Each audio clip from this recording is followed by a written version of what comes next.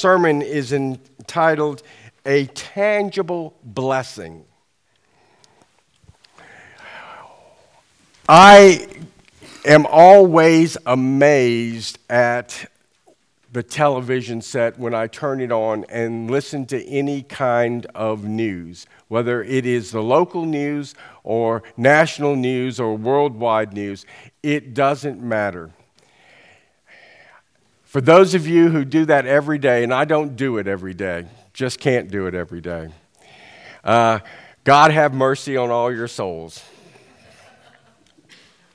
It is difficult.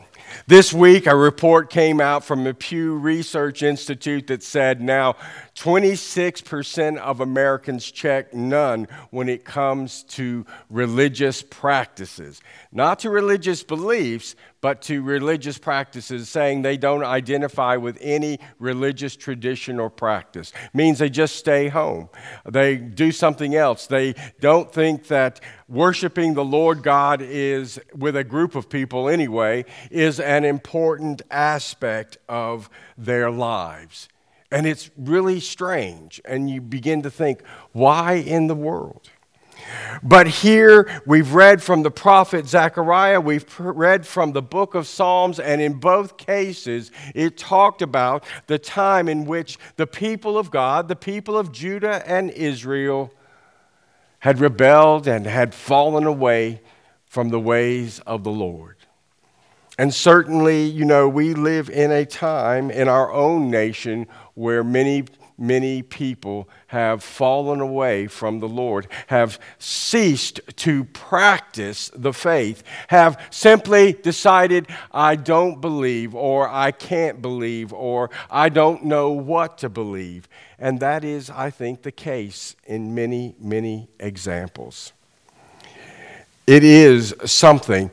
Maybe it's because they can't see any evidence of God. And I think to myself, how is that possible? We sang, "This is my Father's world, for the beauty of the earth." Natural revelation in itself points to the Creator.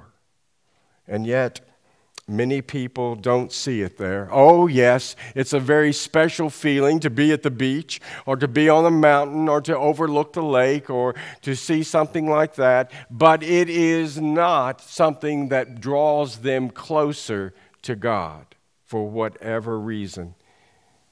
It's as if the Spirit of God in them has run into the brick wall. But that brick wall was known, and in the Bible, it is called a heart of stone. And it means that people have hardened their hearts. Do you remember in the great story from the book of Exodus where Moses is sent by God to proclaim that the Egyptians needed to release the Hebrew people whom had become enslaved to them. And God visited Egypt with a great many plagues. And every time Pharaoh was ready to let the people go, but he hardened his heart, or even worse, God hardened his heart.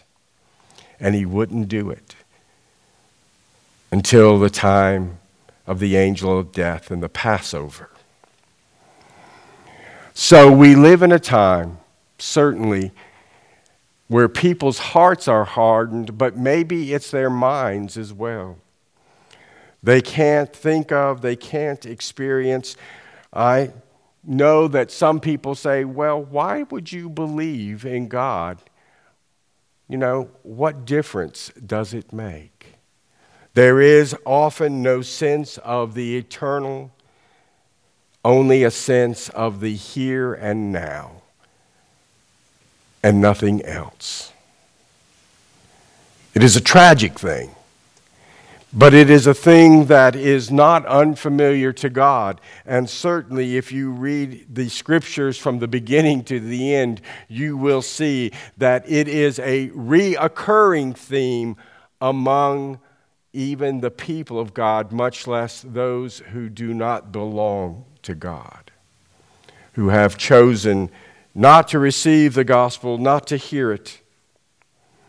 And so the prophet talks about this, and the prophet says that there is a time when that won't be the case. The psalmist talks about this and says that there will come a time when that will not be the case. And what it says to us is this, is that God is not overcome by any of this. And that one day, the peoples, a great majority of the peoples, again will turn their hearts, and they will be made new, living hearts, as the prophet Jeremiah says, hearts that have been transformed and renewed. It may be 2 generations. It may be 3 generations away. It may come after great consternation and great difficulty across the land. It may come when people have been at each other's throats and even at each other's worst. But there will come a time, because God's ways cannot be denied forever. God is able to overcome even the unbelief of human beings. So for those who are faithful in this time, and those who try to persevere in the face of growing difficulties and hostilities, where a presidential candidate running for the Democratic nomination says that we should tax the churches and we should impose regulations on them if they don't do certain things. But that does not thwart the power and the purposes of God.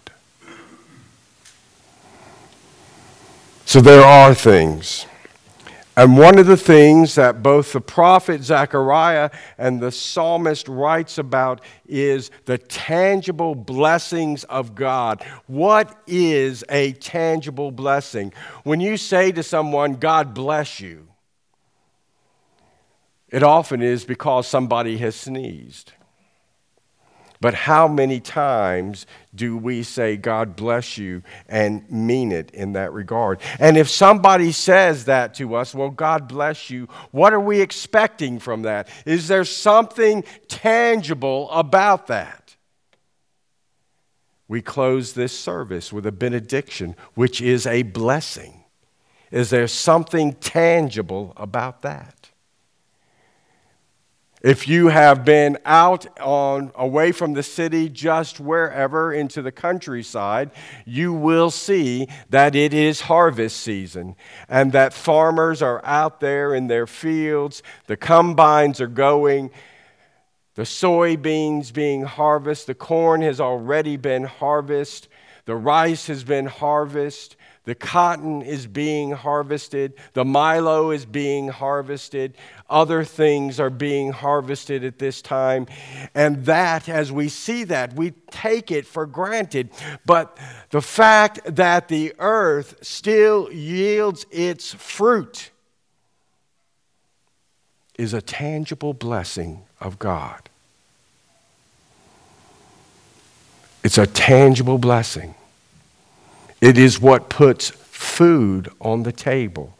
It is what puts clothing on people's backs.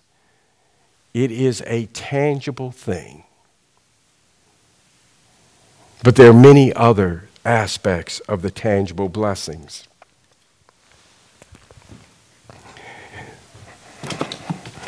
This little box, when it contains pencils, crayons, when it contains soap and washcloth, when it contains a little game, when it contains a little ball, when it contains other little things that make a difference to a third world child.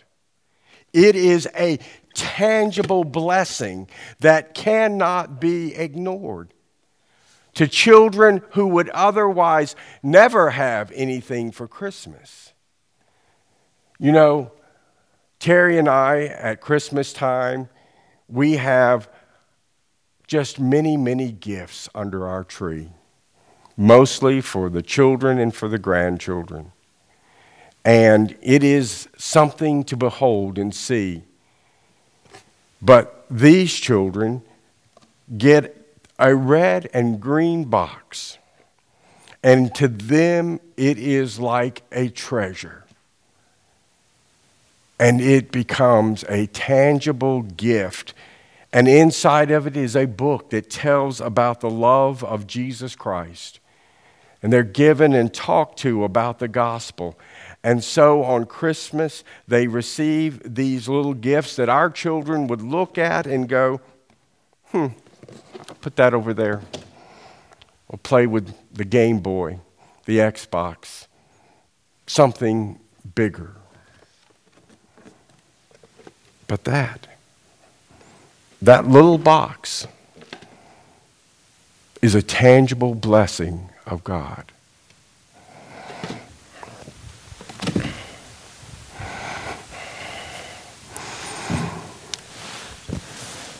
The fact that we can go to the emergency clinic, make an appointment to see our doctor. Now, I realize that sometimes those are months down the line, but you still get to see one. And if you have to, you can go to the emergency room to get care. Whether we think about it or not, and whether we even imagine, that is a tangible blessing. Because a great part of the world has no such luxury, has no such health care. When we look in our refrigerators and we look into our pantries trying to think, well, what am I going to eat? What do you want for supper? Who knows? But the fact remains is there is food in the pantry, in the freezer, in the refrigerator, on the shelf. To think, probably all of us could go at least a week or two without buying a thing and not go hungry. And some of us much longer. It is a tangible blessing that we take for granted and that we often ignore.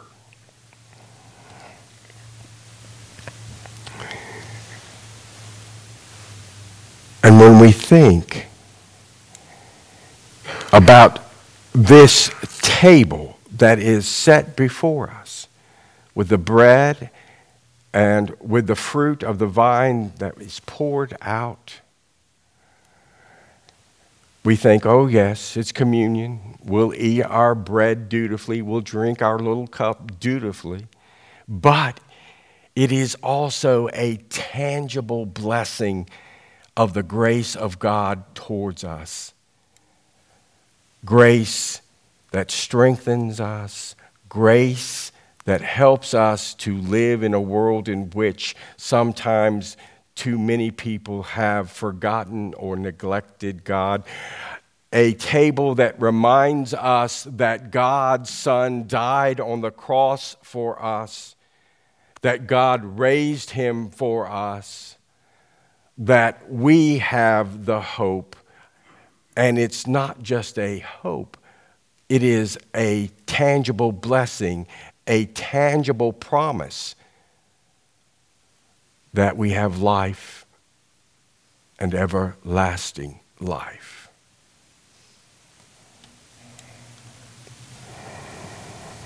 We have in our lives many different things that point to the providence of God, that point to the graciousness of our God, that remind us that we are indeed loved by God, that we are cherished by God, that what happens to us matters to God.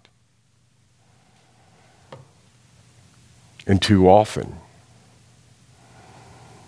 We think, even as Christians, that we're just in this kind of by ourselves. And that is not the case.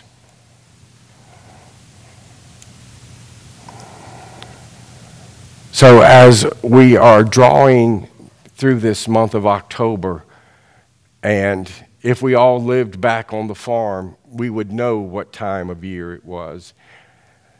We would be rejoicing at the harvest, because the harvest was a sign of God's blessing. When people filled up the storage bins, when people gathered in the fruits and the vegetables, when the apples were picked, when the pumpkins were brought in, when the grain was stored, when the animals for meat were fattened and ready to be butchered. It was a sign of the blessing of God, because the land had produced again. So, most of us don't farm.